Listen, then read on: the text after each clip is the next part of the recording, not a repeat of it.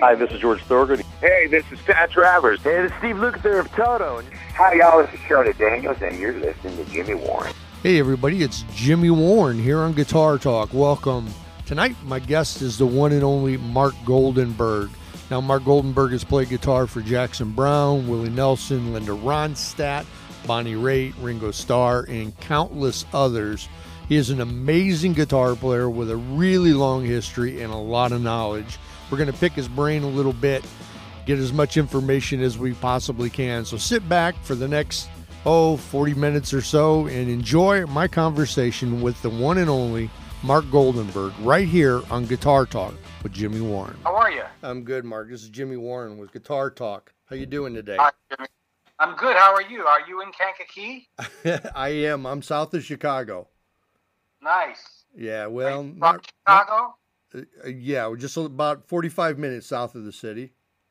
I can hear the Chicago in your accent because I am also from Chicago. Yeah, I knew that. They pretty much whipped the accent out of me from decades. But by the end of this conversation, I'll be talking. I'll be saying, "What are you doing?" Okay, all right. Well, you've been out west for forever, haven't you? I have, for decades. Yeah, that's what I thought. I Yeah. unfortunately moved out here. Like, I came out here in the 70s. You know, I was in a band in Chicago called the Eddie Boy Band. Uh-huh. And we got a record deal, and so we decided, well, we're gonna make it and be famous. So we all moved out to California. And when I moved out to LA, I think the next New Year's Day, I was talking to my ma on the phone, and she was like, "We can't get out of the house because there's a snowdrift." And I was, I had a bad apartment in Hollywood with a balcony, and I was on it in my shorts, January 1st, sweating, going, I think I'm going to stay. So I stayed a long time. So now every time I go back to Chicago, it's 70 degrees and I have 3 coats on because my blood has thinned out so much. Yeah, well, it's cool here when it's 70, Yeah, exactly. It is. It's definitely cool. That's what it probably is today, in the high 60s, right around 70, and it's chilly. Yeah. Yeah. It's different there. I love it. I love Chicago. Still love Chicago.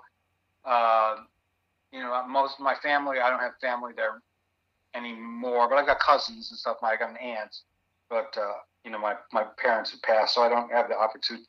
Well, I'm not going anywhere right now anyway, but yeah. I was in Chicago about a couple of years ago.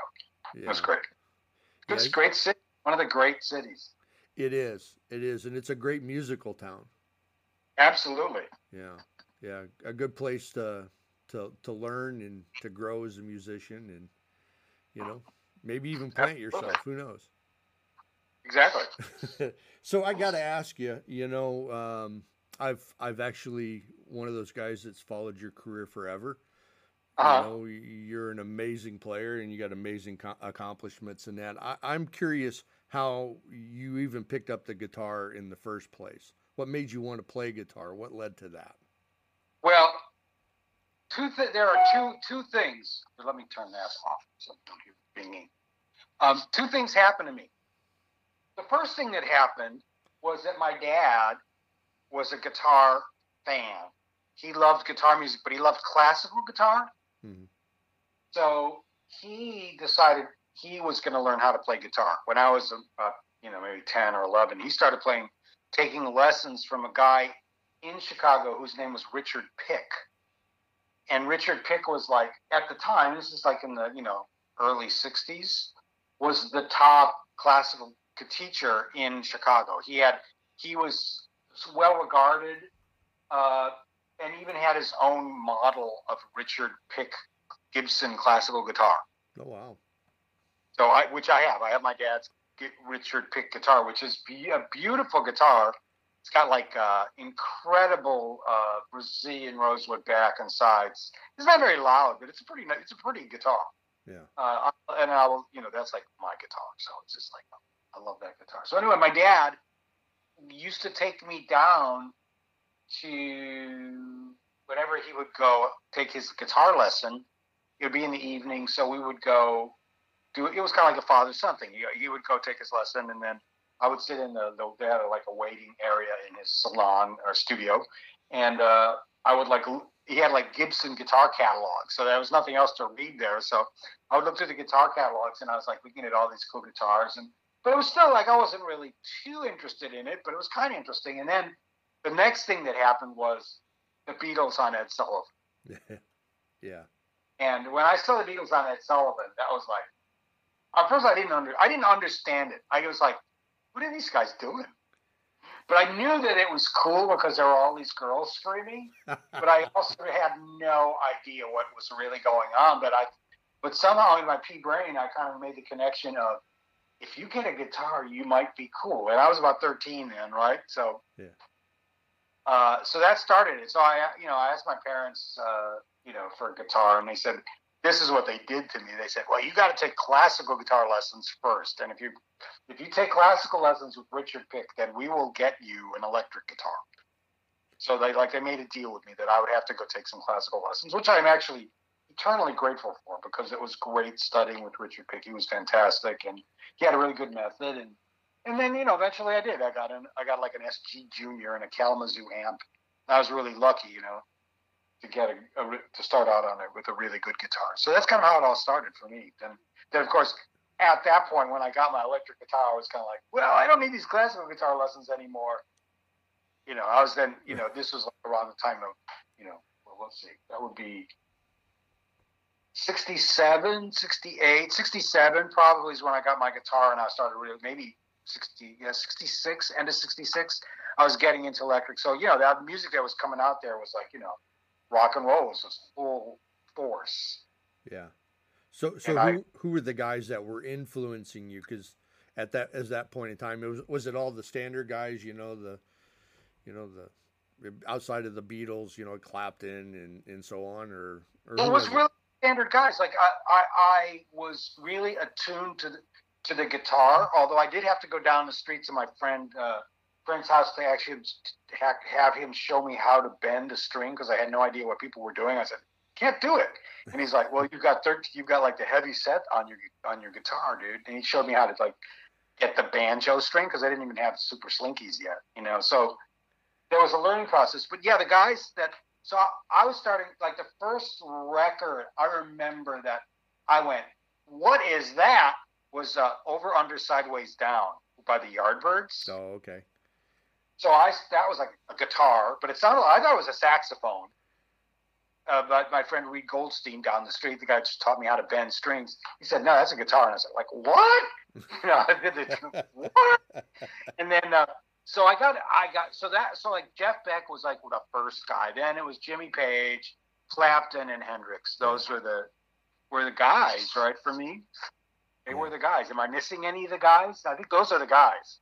Yeah. No, those would have been the guys at that time, Yeah, so those were the guys. So I like got obsessed and with that style of playing with bending strings. So that was like, that was it for my classical guitar lessons. I was like into a whole other world. And then after that, I got into, because all that was basically, a lot of it was blues based. And then after I spent some time, delve deep in the psychedelic pool.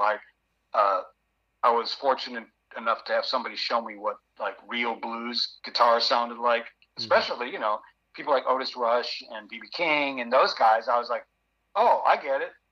All these guys over here are just copying that older stuff. So it was really educational. So yeah. I went from like, the English blues gods to the real blues gods. I was lucky to get that experience. So evidently in the beginning, if you're taking classical lessons, you're probably learning, actual music theory and stuff like that. Was that something that continued on, even when you switched over to the electric? Did you continue to learn music, or were you starting to move towards learning to play by ear, doing more things that way? Or well, my mom was a classical pianist. So like in my house, they put a big premium on getting lessons. So really, before I'd ever played the guitar, I took piano for a couple of years, and then when we moved out to Lincolnwood. You know Lincolnwood? I do. I know where it is. Yeah. I'll tell you, Toohey and Cicero. That's my intersection. Okay. People in Chicago geographically describe themselves by their intersection. So. Yeah. That's absolutely true. So I'm Toohey and Cicero for you Chicagoans. My parents, I took piano, and then I actually played French horn. I switched over to French horn all the way through grade school, high school, even my first year of college, I played French horn. So I was constantly, I was always getting a musical education of some sort. I didn't really study guitar per se past Richard Pick's couple of years but I restudied when I got back out to LA.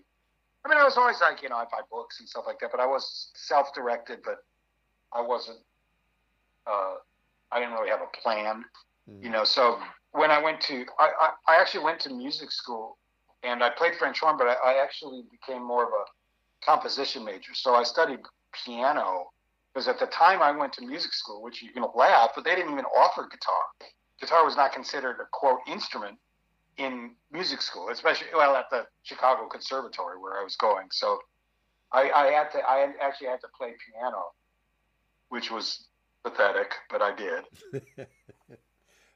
You can tell though in your music, you know what I mean, that you have a pretty solid background in songwriting and theory and melodies and things of that, which was probably really helpful to go through what you did. Well, I have to say that I was really lucky. I've always had great teachers. I had a great piano teacher in Chicago. And when you have a great teachers, they're so inspiring. You just, it's like contagion. You just get the bug and you want to play, and you want to learn all this stuff because there's a lot to learn and it's so fantastic. And music is kind of amazing art. And when I moved out to LA, I studied with a guy out here named Abby Frazier, who was a piano teacher, and he taught mostly professional grade people. He took me on. He was great. He had been like a NBC radio pianist in the 40s, so he was like he had a high bar. It was like. Mm-hmm. You came prepared for the lesson or you went home, Right. So he was great, and he taught me counterpoint and harmony, and we played a lot of that. He would always put incredibly difficult stuff in front of me and go, you just look at the notes and play them. It's 7 a.m., he's got a cigar, he's Abby Frazier. He's like, Mark, just read the notes and play them. That's all. There's no mystery. I'm like, what? But he was kind. And then he passed away. And then after he passed away, I started taking some lessons with another guy, and it wasn't really floating my boat.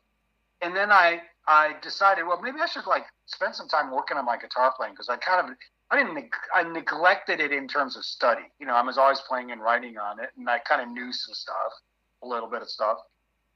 And then after Abby passed, I fortunately found this guy named Ted Green, who, I don't know if you're familiar with Ted, but he was like the guy for teaching guitar in LA up until from the 70s through till when he passed in 2000 sometime. I don't remember exactly when he passed, but he was the teacher. Everybody went to study with Ted because Ted was like a true musical genius. So I was just super fortunate to study with him. So I studied with him for 10 years. So that was probably the biggest musical influence I ever had. Ted Green with an E at the end. There's videos of him playing. The guy played the guitar like it was a piano. Like he was fully, it's amazing what this guy could do on the guitar. And, anybody, if you talk to LA studio guitar players, the classic era guys, everybody went to study, at least took one lesson from Ted. And he had some famous books. He had a book called Chord Chemistry, and he had a bunch of books that he wrote. And he was he was an amazing guy. So that's the story. I learned That's the stuff I learned from a teacher. So at what point, during all this time of taking these lessons and getting this all figured out in your life, did you make the decision that I want to use this, to carve out a career?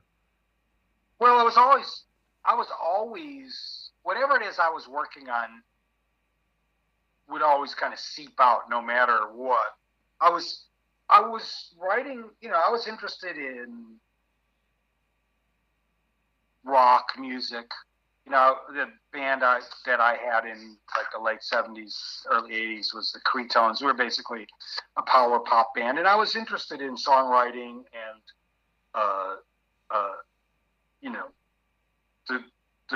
the culture of rock music.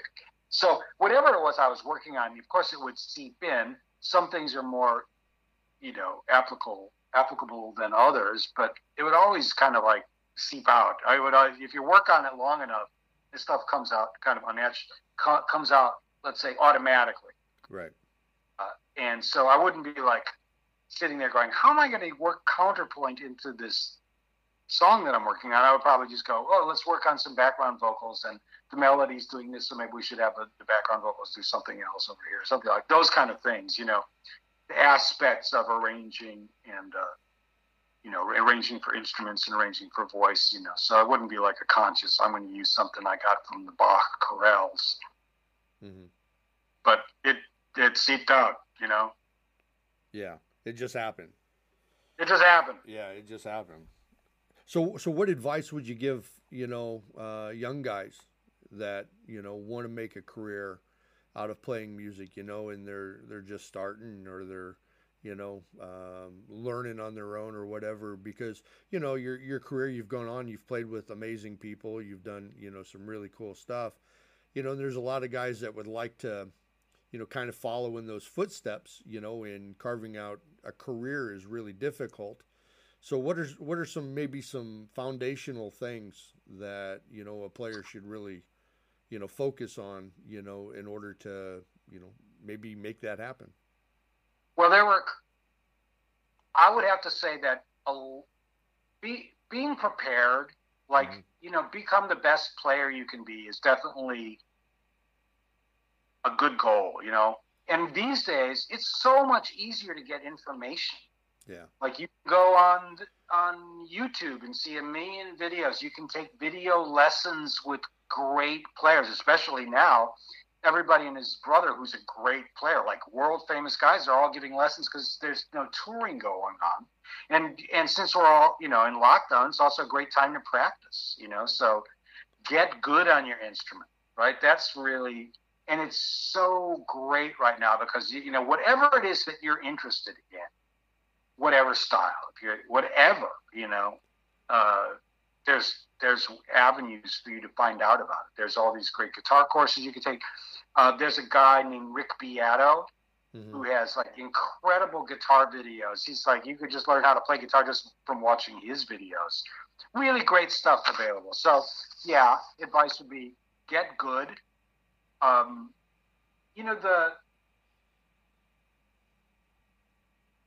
When I consider myself really lucky because, there's there's really good musicians. There were always really good musicians. I was lucky to be in the right place at the right time for certain gigs that I got.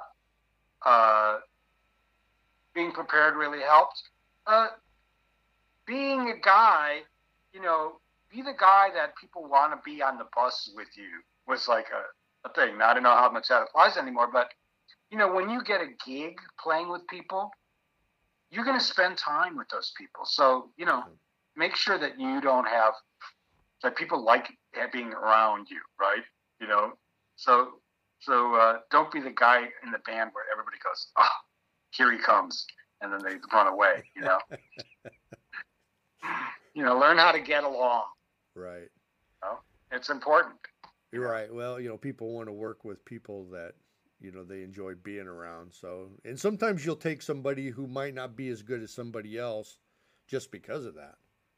Absolutely. Yeah. I mean, talent does not always win out. There's definitely that ability, if somebody's going to hire you, if you're going to be an employee, at a guitar as a musician. Somebody's going to look at you and go, "Yeah, he can play the part, but can I stand being, can I spend? Well, it used to be, can I stand spending 3 months with this guy? Yeah. And it doesn't always work out. I've been really fortunate that like 90% of my tour gigs, I was with people that I really liked. And there have been a couple of situations, I'm not going to mention names, where I got in and I realized I was not the right person for this particular thing. And it happens, right? Yeah. When they leave your gear on the curb and the bus pulls away, that's a pretty good indicator. Yeah. Time to do some self-examination at that point. Exactly. What was that thing that I said? Was that wrong? Right. Do I need to shower? Do I need to shower? They're all vegetarians. I shouldn't have eaten that steak on the bus. I don't know. That's funny. Would you say that it's probably good advice to surround yourself with players better than yourself? Oh, absolutely. Always be the weak link. Yeah. When I started playing in a professional band, when I was in Chicago, and the guys that I were working with were from basically Harlem and Toohey, I'm just going to say that, so people can get a geographical fix. They were a couple years older than me. Like, I was still in high school, and these guys, all of a sudden I got in a band with guys that were working. This was like working as a musician. We played the bars on Rush Street, and we played a lot of gigs, and I had to learn. First of all, I had to learn how to play 4 sets a night and play 8 million songs. And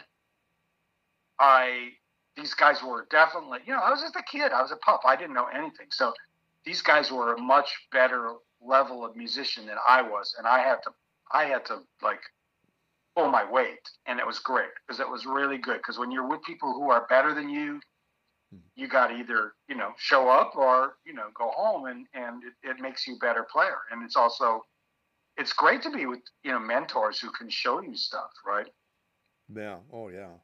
So with that said, I mean, who's influencing you today? I mean, who do you surround yourself with that, or you might be around that is inspiring you in that same way?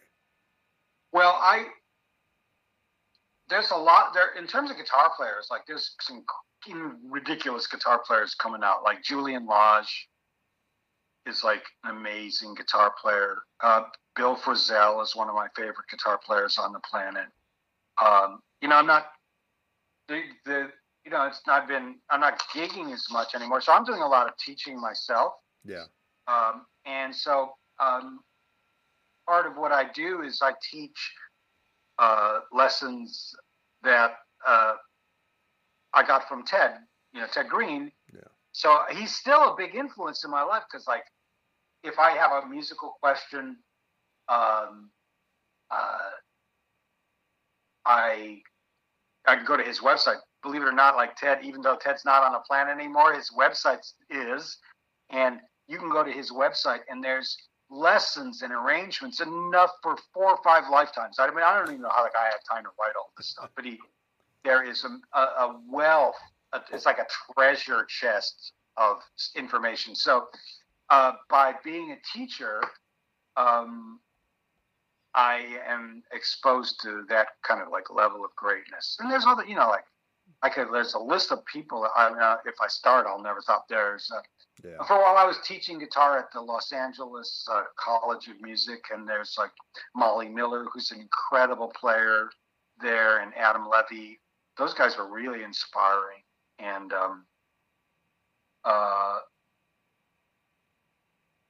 there's, it's endless with guitar players. Yeah. Don't get me started. Right. Well, you never know, because a person, with, a career as long as your career has been and the accomplishments that you've had, you got to wonder how you're staying fresh, how you're staying fed. And I would think, you probably gain quite a bit from all the time that you have to spend investing in other people. That's got to help keep you fresh in a lot of ways. Well, I do things to, like, I practice every day. Yeah. I find new books. Like I found a book called, and sometimes my students put me down paths because they'll ask me a question. They'll go, I got this book, or I want to learn this song, and if I don't know it, I got to go learn it. And there might be Ted Green page that might be applicable. I found a new book called Fundamentals of Guitar. There's a New York guy named Miles Okazaki who wrote this really great book about guitar that's like different than any other book I've ever seen. It's kind of very visual and very graphic oriented.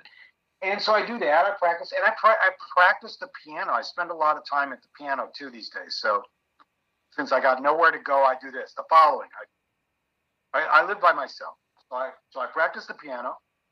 I exercise. I meditate. I practice the guitar every day. I cook, and I talk to my pet spider. So it's I'm managing. I'm doing good. Yes, I find one thing is that I would always say anybody who plays guitar should spend some time learning how to play the piano too. Yeah. It's just it's a different way of looking at music, but piano in a lot of ways just lays it out really well for you, especially if you're interested in harmony.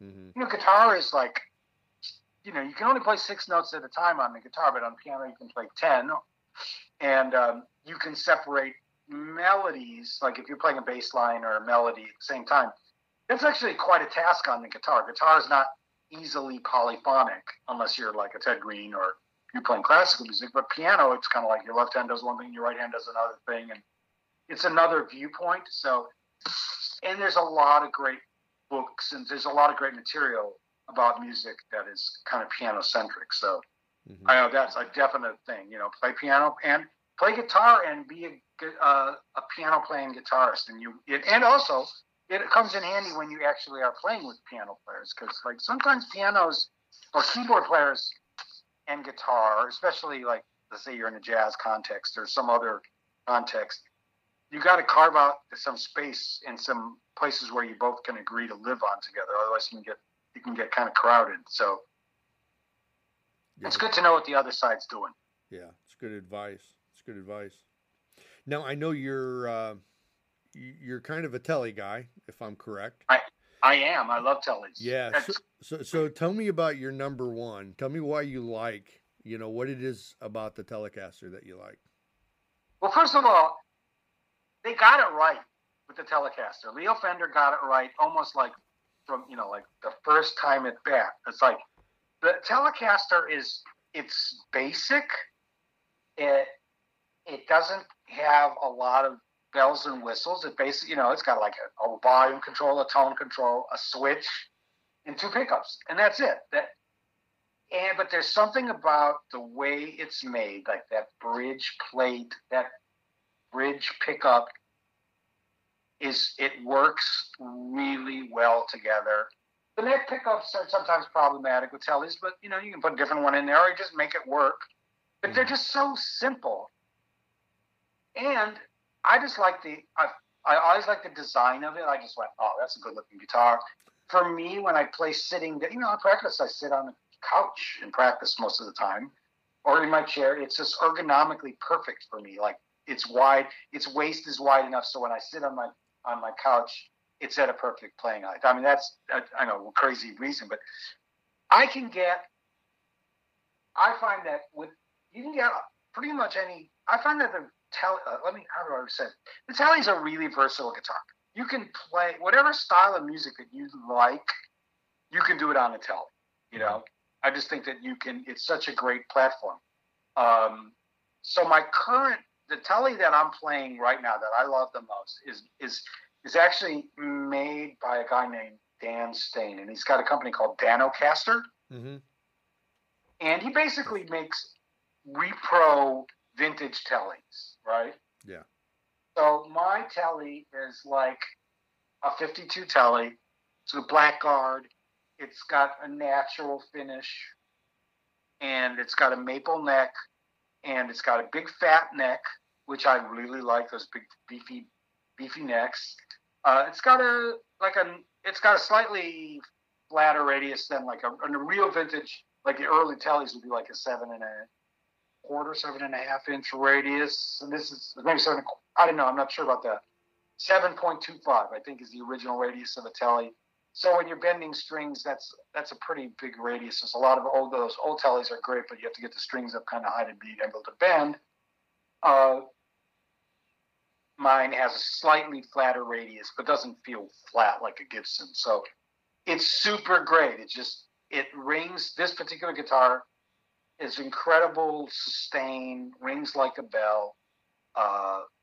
It is relict. I don't really care. I'm relict, so it doesn't. So it fits. It matches. And it's just a great guitar. The pickups are. He makes guitars. He doesn't make his own pickups. The pickups came from a guy. He installed the pickups, and another guy. They're made in Nashville, and the guy who makes the pickups is named Buds, Budz. That's what they're called, and they sound great. And his guitar plays and sounds better than, like, I've had a 52 and a 53. Definitely, for me, it's a better guitar. So I just love it. Guitar, I love it. Yeah. It's a great guitar. So that's it. That's what I'm using as my main guitar. Yeah. In fact, that's kind of like my main guitar. Like, that's kind of what I play all the time. Yeah. I've always been a Strat guy. You know, I've always loved the Strat. That's what I personally cut my teeth on and grew up with and that. And then at one point in time, I bought my first telly. And I say first because I'm probably, like a lot of people, I have way too many guitars nowadays. But I fell in love with it too. I absolutely love the way it feels. I love the way that it handles. I love the sound. I think it's just as versatile, in my opinion. You know, I think the Telly's a great guitar. It's really great. It's really simple. Yeah. What I love about it is that you get, and I love Strats. I've played plenty of Strats. Have had many Strats. It's a step below the Strat. The Strat has, like, you get 5 pickup selections, and you've got the whammy bar that's interesting, and you can do a lot of stuff with the Strat. The Telly kind of makes you have to kind of dig in, and because it doesn't give you, you just have to play it. And if you want to get some vibrato, you got to bend the neck, or whatever. Right. So I like the challenge of it, Right. So what are you running your telly into? I know you probably have several, but what's your main amp that you're going through now? I have my main amp. I have a couple Fender amps. Yeah. My main amp is a old blackface Princeton Reverb, maybe a 65, 66. Mm-hmm. And then my other amp is a deluxe reverb, but I don't use it. It's a little loud. I love my Princeton Reverb. It's been, I've had it for years, but it's been recapped and retubed, and it has the original Jensen in it, but that was reconed after a car accident. But it just still sounds great, and so that's like my number one amp. I really like the Princeton Reverb. That's just a pretty great platform. When I was doing gigs out and about, it was, except for like one gig that I was playing with, which was I needed to be louder. When I was doing gigs with my own trio or backing somebody up, it was plenty loud enough. Things have changed in the last 20 years where, clubs have now much better PAs. You don't need like I could not play with a Marshall stack. They would not even let you in the club at this point, Yeah. So I find that it's a great amp, and I use it. I play pretty quietly when if it's a situation that I'm in charge of. I play quietly, and I have a nice pedal board, and I just so I use the amp as a clean amp, and I use the pedals for dirt and stuff. Right. Which is my next question. Okay. When I listen to you play, a lot of the stuff, like your own stuff, when you do your trio and your, I know some of that stuff's acoustic, but some of the stuff is really clean. It almost sounds like you're just, going through the amp and that. So I was kind of curious, what would your board look like? I mean, what's on it? What do you? Well, okay. So today's board, like I have a board that it's like if you look at my board, it's like semi-neat because I like to constantly change things up on my board. But so I usually have like on my board I have a Pettyjohn. It's a buffer and it's a boost pedal. That's like the first thing that's on my chain. Mm-hmm. Sometimes if I'm using a fuzz, I'll put a fuzz in front of it. But for right now, like what I'm doing right now is this week's, I usually have a buffer, boost pedal, an overdrive, then some modulation stuff, and then some wet stuff. And that's kind of it. I don't have too much of anything. So right now on the board this week, I have a broadcast that's made by a company in England called Hudson UK. That's my overdrive, and it's like a two-stage overdrive. So there's like a dirty and then an more dirty situation. Really great sounding overdrive, a little bit different sounding. If I have like tube screamers, I've been using some pedals by a company called Kingtone. Mm-hmm.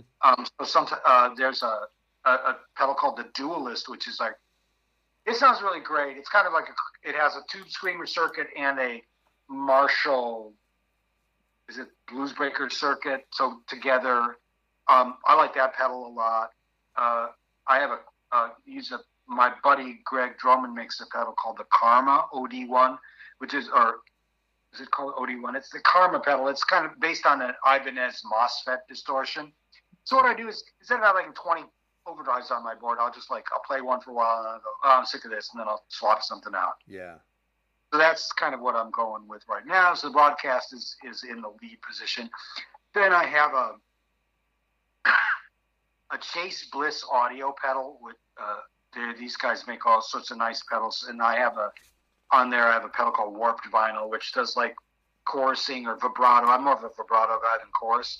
I have that on there, and then I have two Catlin bred pedals for different echoes. One's called an Add an Echo, which is a simulation of a Telray oil can delay, those old ones, and then an Echo Rec, which is a simulation of the old Vincent Echo Rec. And so I have two delay pedals on.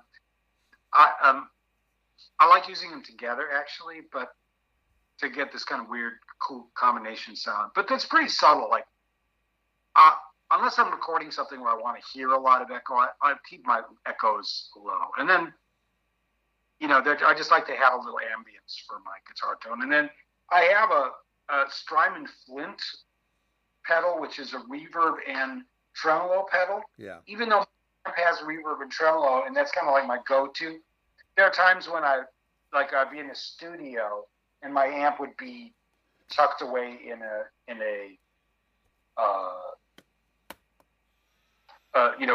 booth somewhere, so I couldn't get at the reverb or tremolo control. So I use it for that. And then when I have my amp and I use the reverb or tremolo, I use the reverb setting turned up really high to get that Peter Green, like too much reverb sound. Mm-hmm. As an effect. So, and that's basically what I got. That's what I'm working with these days. Yeah, well, it sounds like a really nice configuration. I tell you, the tones that I've heard you, with and that are really good. I like it. I like a clean sound. I like a crisp. I like to be able to hear what somebody's playing. You know what I mean? Sometimes there can be so much stuff going on that you can't really,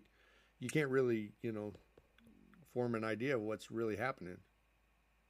Well, for sure. You can, and they're making such incredible effects now. It's pretty easy to hear a lot of effect, right? Yeah. Because it just sounds so great. You want to hear it a lot. When I play with my trio, I play a lot of chord stuff. Even I'm not playing like tons of soaring single note melody stuff. So I tend to favor a cleaner sound in general, just so the chords can ring out well. And mostly on that record, I use two amps. I use my Princeton. I use the Fender Tweed Champ, an old Tweed Champ, which was also kind of really running kind of clean. So and I might have used a touch of delay and not so much other stuff. So yeah, I tend to like a cleaner tone. Like my hero in that is like Jim Campolongo. Do you know him? I do not. No. He's a guy from New York. He's a great telly player.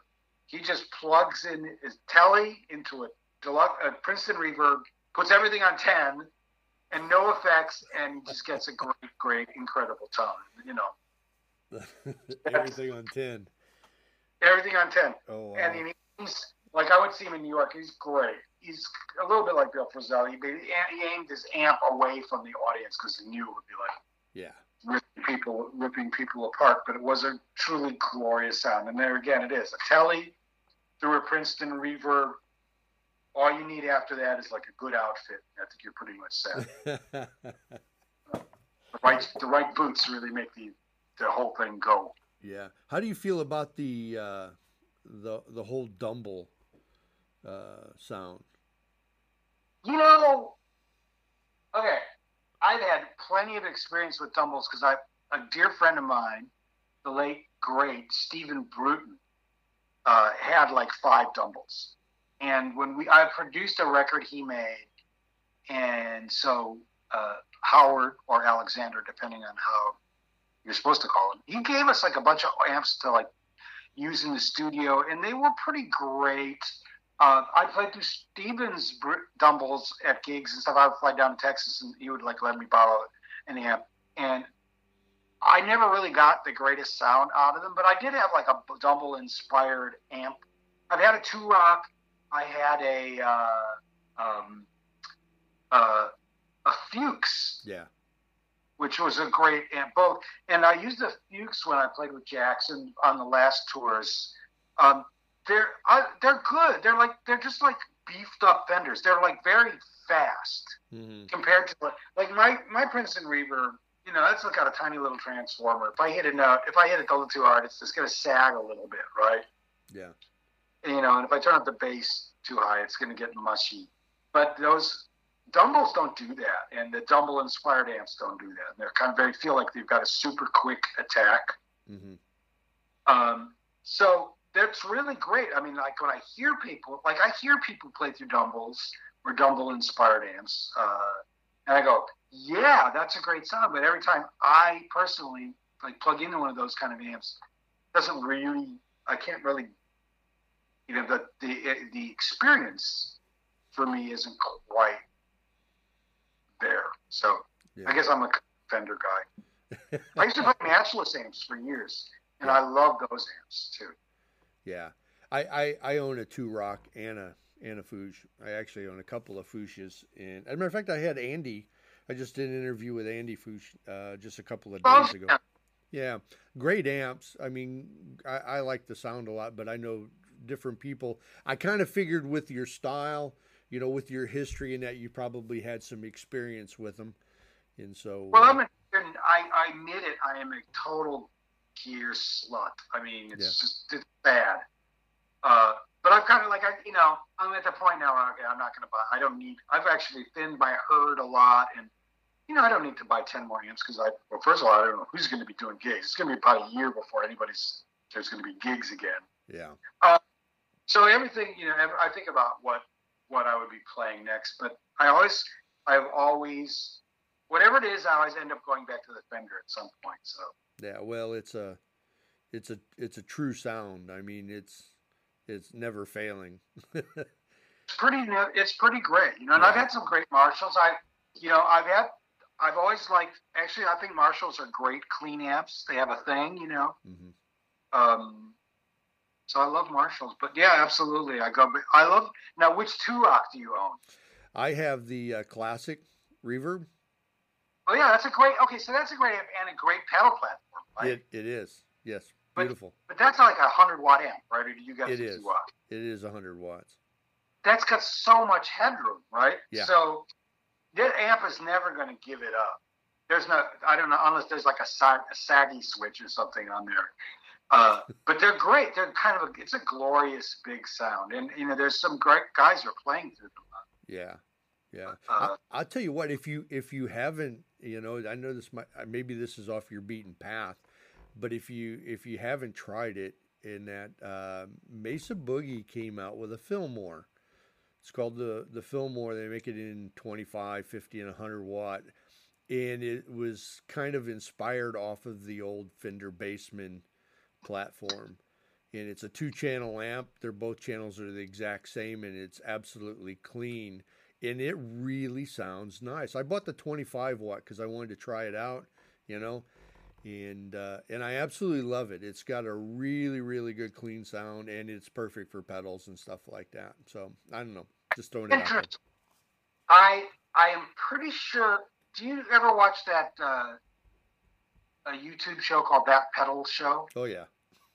So didn't he play that on a recent episode?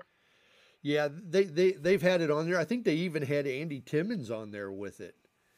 And talking I about thought it. It sounded really good. In fact, he A-B'd it against, what was the other amp that he had? A Lone Star. I had a Lone Star for a while, which I really liked. Yeah, that's a good amp too. A good amp too. It was really heavy though. It was like, yeah. You know, when I go to the music store now, when I check a piece of amp out, you know, I check an amp out, I don't even plug it in. I try to pick it up first. I'm going, can I get this into my car? Okay, yeah. I can't.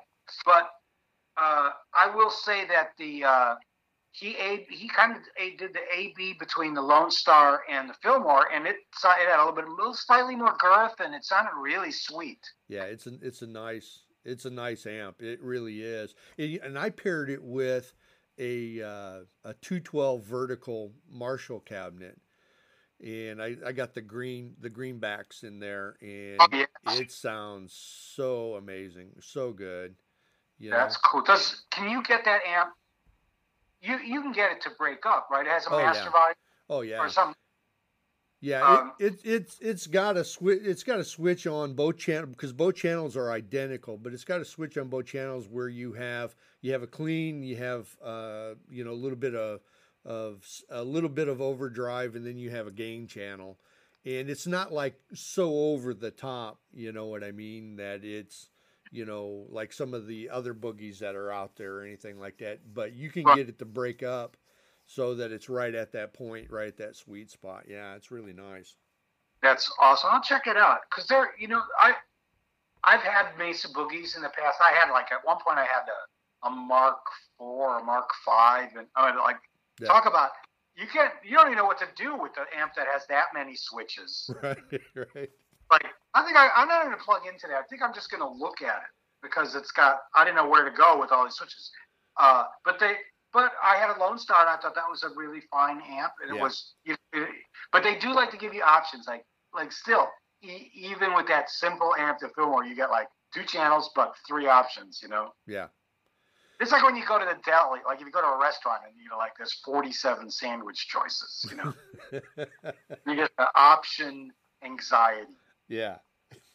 So I got to ask you, your history is vast. It's amazing. I mean, did you ever imagine when you were taking those classical guitar lessons in the beginning that, you would be here, multiple decades down the road, having shared the stage with the performers that you have? I mean, did you ever imagine that that's what was going to happen?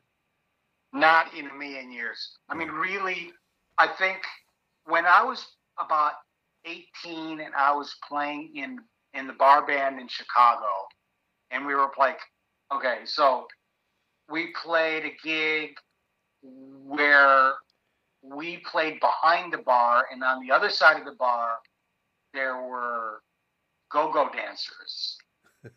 Yeah. Not topless, just regular straight-head go-go dancers. Right. But pretty much that was it. I thought that I had arrived. And I would have been good with doing that for whatever, but I never would have thought that I would have, that I had the career that I did have. Yeah, because it's not just as a player. It's as I'm sorry. It wasn't just as a player though. You've produced, you've written. I mean, you've pretty much ran the gamut. I've done a lot of stuff. I know. I would have never thought I would have done all this stuff. And I still, it was all great. I loved doing it, but I'm still doing stuff. I don't feel I think I'm going to be one of those guys that, dies at the gig. Yeah. You know, I'll be like 90. I'll hand my banjo or whatever it is I'm playing at 90 off to the kid in the band. I go, I feel great, and that'll be it. You know, so right. I never like. I don't. I've been really lucky, and I've gotten to work with great people, and I'm always looking. I'm enjoying. I love doing music, and I love doing my job. So yeah. I'm still looking forward to making more music and doing more stuff. So yeah, it's been great. It's all been really great. I never thought I would do any of that stuff, and you know, no. I'm enjoying what's coming up next too. So which will be today. We'll be talking to my pet spider and heating up some dinner. You know, that's kind of like, you know, practicing. I'm going to practice the piano next after our talk. There you go. Are you gonna make a new album anytime soon?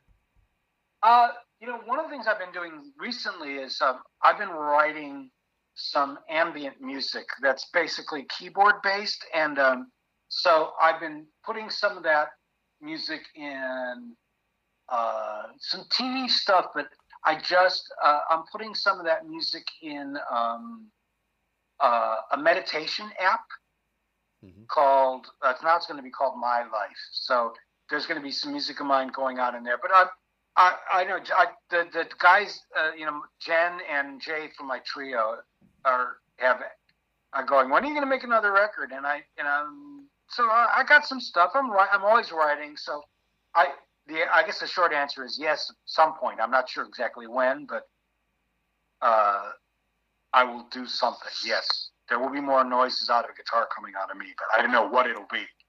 Right. Well, I got to tell you, I've really appreciated you taking time out of your life to answer a few questions and for the opportunity to meet you and learn that you have a pet spider.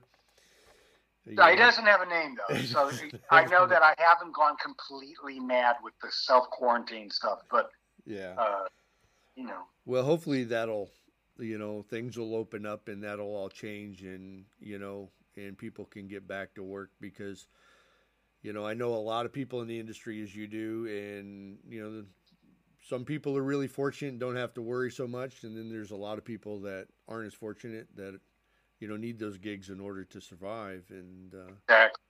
It's going to be. I know it's been. I have a lot of friends who they have nothing. They can't do anything. There's no gigs. Yeah. There's a little studio work, and people are trying to make it work. You know, my friends who are singer-songwriters are doing these, you know, shows on, you know, like live streaming shows, and, you know, you have to just do what you have to do. I think eventually there's, you know, first of all, the need to create music is universal. You know, people love music. It's not an option. It isn't like people just, it's a necessary component to human life, right? Music. It's just like art. It's just, it's enriching and elevating. So, and I think the people that make it that's what they do, right? They make music. They don't do it because they want to be rich or anything. They want to thrive doing the music, but people who make music do music because that's what they do. It's a calling. Right. So people are gonna figure out ways to be able to create music and to survive.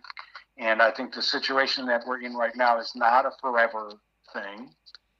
So, you know, if people, you know, let's hope we can all hang in there long enough for where they start. You know, I can imagine the next gig I'll be playing, everybody will have masks on, and they'll be like, you know, you can stand in that little blue square over there, you know. Yeah, so it'll probably be gigs with half the amount of the audience, which is, you know, in my case, that means like there'll be one person instead of two. There'll be plenty of room for him.